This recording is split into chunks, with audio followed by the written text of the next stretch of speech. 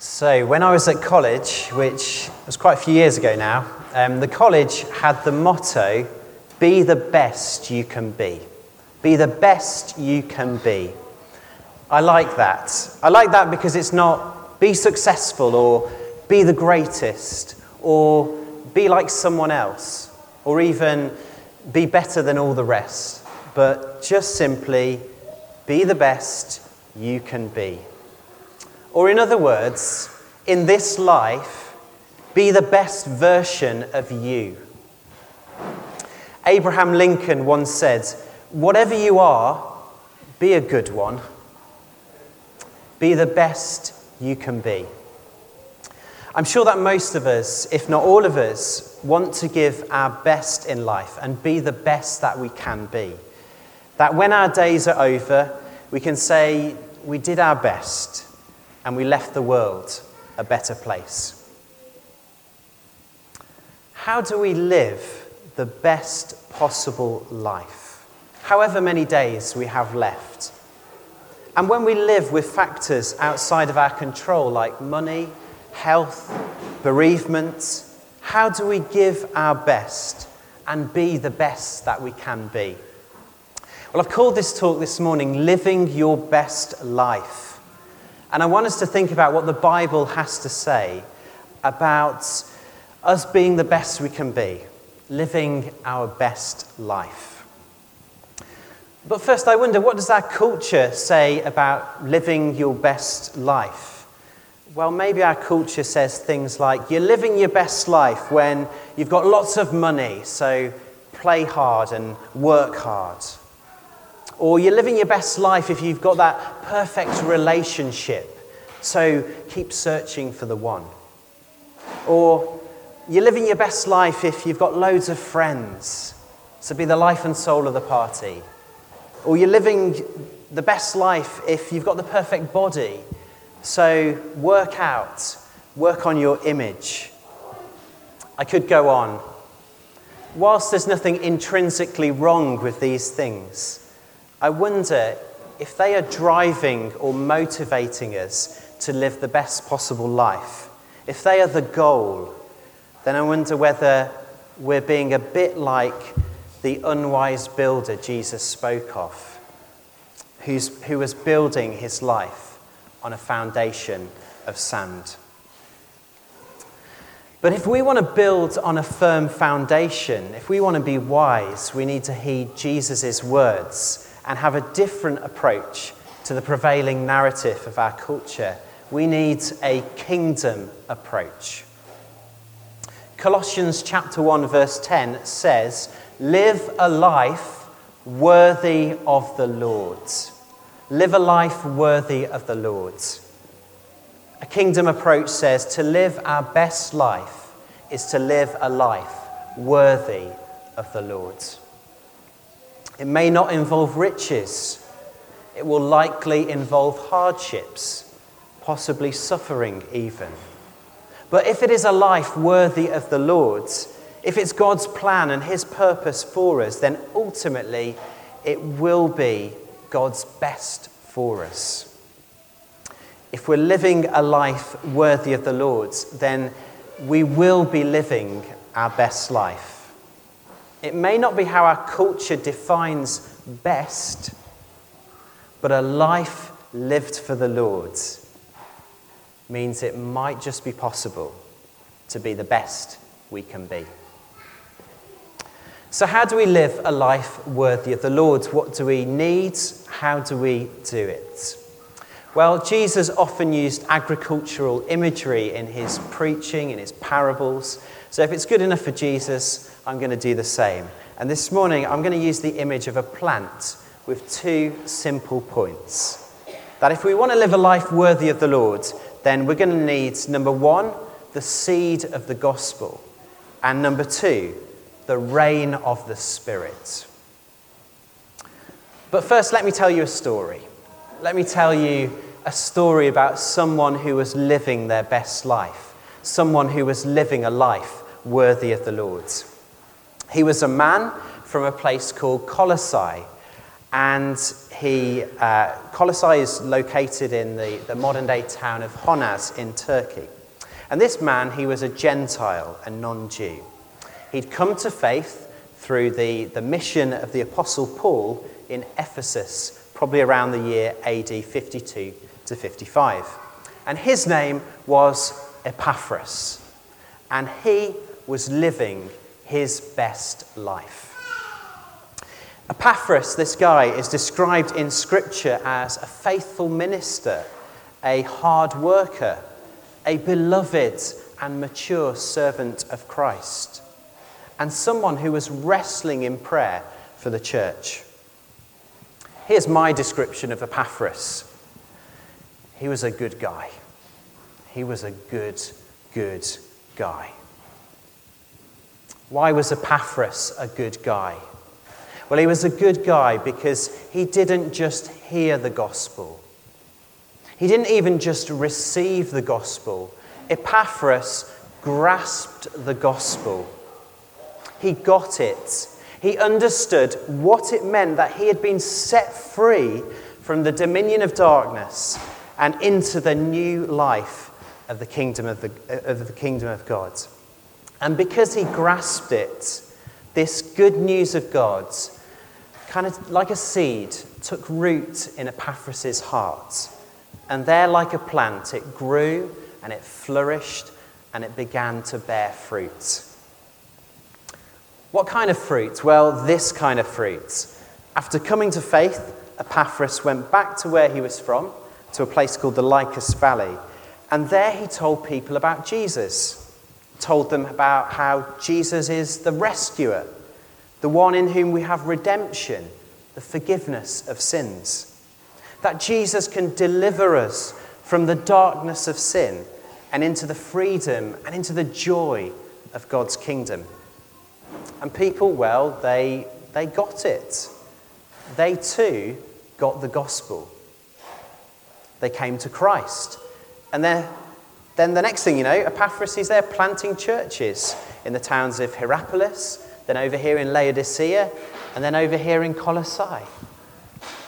Like a seed that is planted, grows, flourishes, and bears fruit, Epaphras was a man bearing gospel fruit. He was a man living his best life.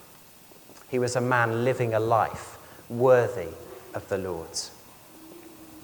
Epaphras got it. He grasped the gospel, and so did the churches he planted. So when the Apostle Paul writes to the church at Colossae, as we've just heard, he says in verse 6, the gospel is bearing fruit and growing throughout the whole world, just as it has been doing among you since the day you heard it and truly understood God's grace. The Colossians got it too. They truly understood God's grace in the gospel. Now, this was a church that Paul had neither planted nor had even met them. Yet he writes to them just overflowing with thankfulness, thankful that they too are bearing fruit because they've got the gospel. They've got everything they need to live a life worthy of the Lord's. Now, when you came in this morning, hopefully you should have received a little bookmark with a seed stuck to it. If you didn't, don't worry, you can pick one up at the end. There's plenty left. But I'd like you just to take it in your hands and to look at the seed if you've got it there. Now, I'm no gardener, I'm no expert in these matters, but I do know that in simple horticultural terms, if you have a seed, then something can grow from it. And if there's growth, then in time the plant will bear fruit or reproduce. Correct me if I'm wrong. But there's got to be a seed in the first place. There's got to be a seed in the first place. The gospel, the good news of Jesus, is like a seed. It contains everything you need to grow and flourish and live a life worthy of the Lord. If you have the seed of the gospel, if you grasp the good news of Jesus, then like Epaphras, like the Colossians, you too can live a fruitful life for God. But what is the gospel? What is the gospel? Well, you'll see on the bookmark, the seed which is stuck to it is encircled by the word hope. The word hope. Because the gospel is about hope. And what is this hope? Well, as one commentator puts it, it's not a vague wish for the future, but an assured reality in the present. Not a vague wish for the future, but an assured reality in the present. It is a sure and certain hope today for what is to come. Here again, those words Paul wrote to the Colossians. We've heard of your faith and love that spring from the hope stored up for you in heaven, and about which you have already heard in the true message of the gospel. We have this hope stored up for us in heaven. Our passport to eternity has already been stamped. We're part of this kingdom that has no borders, not even death. We have this future hope. This future hope that one day we will see the Lord in all his glory. That one day we will know the Lord fully. That one day we will be with the Lord forever. And no matter what happens in our lives and the world we're part of, we live at the moment in times of such great uncertainty. Whatever's going on in your life, whatever's going on in the world around us, this hope cannot be changed. This hope cannot be taken away from us. It is a sure and certain kind of hope. This hope, it moves our hearts. It transforms our thinking. It changes us. And if we grasp this hope, then we start to grow in faith and love. Like the shoots that spring up from a seed as it starts to grow, faith and love spring up from the hope of the gospel. The gospel changes us. Now, it's hard to see change in ourselves. It's much easier to see change in other people, in those around us. It may be that at some point you have seen someone who's become a Christian change. You've noticed that they're becoming more trusting in God than the things of this world. Or you've noticed that they're becoming more loving than they were previously. You've noticed faith and love springing up in their life. If we've got the gospel, if we've got this hope, it doesn't mean we're all sorted. It doesn't mean we can say, right, we've now got faith, we've now got love, we've got everything sorted. No, it means we're growing in faith. It means we're growing in love because of this hope we have. And it's ongoing. The love Paul talks about is not just love in general, but specifically the Colossians' love for one another. As he describes it, your love in the Spirit and your love you have for all God's people. A byproduct of the hope of the gospel is that we have this growing love for one another. You know, we're not a club as the church. We're not even just a collection of believers. We're a family. And as a family, we grow in love for each other. May those outside of the church see us and say, see how they love one another, and also be drawn to Christ's family of hope, faith, and love. So Paul was overflowing with thankfulness. He was thankful because the Colossians, they'd received this seed, the seed of the gospel. They had this hope, and it was resulting in growth. They were growing deeper in faith and deeper in love. And they were starting to live a life worthy of the Lord, living their best life. If you grasp the seed of the gospel, if you get a hold on this hope we have, then you will grow in faith and you will grow in love. And as you grow in faith and love, you will be transformed by God and his kingdom purposes. And this will overflow because it's good news. Good news to those around us and for those around us. It bears fruit.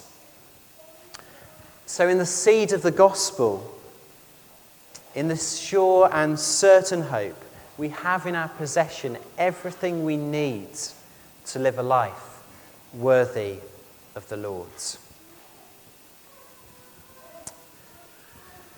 So if you've got the seed, there's potential for growth, but it's going to need watering.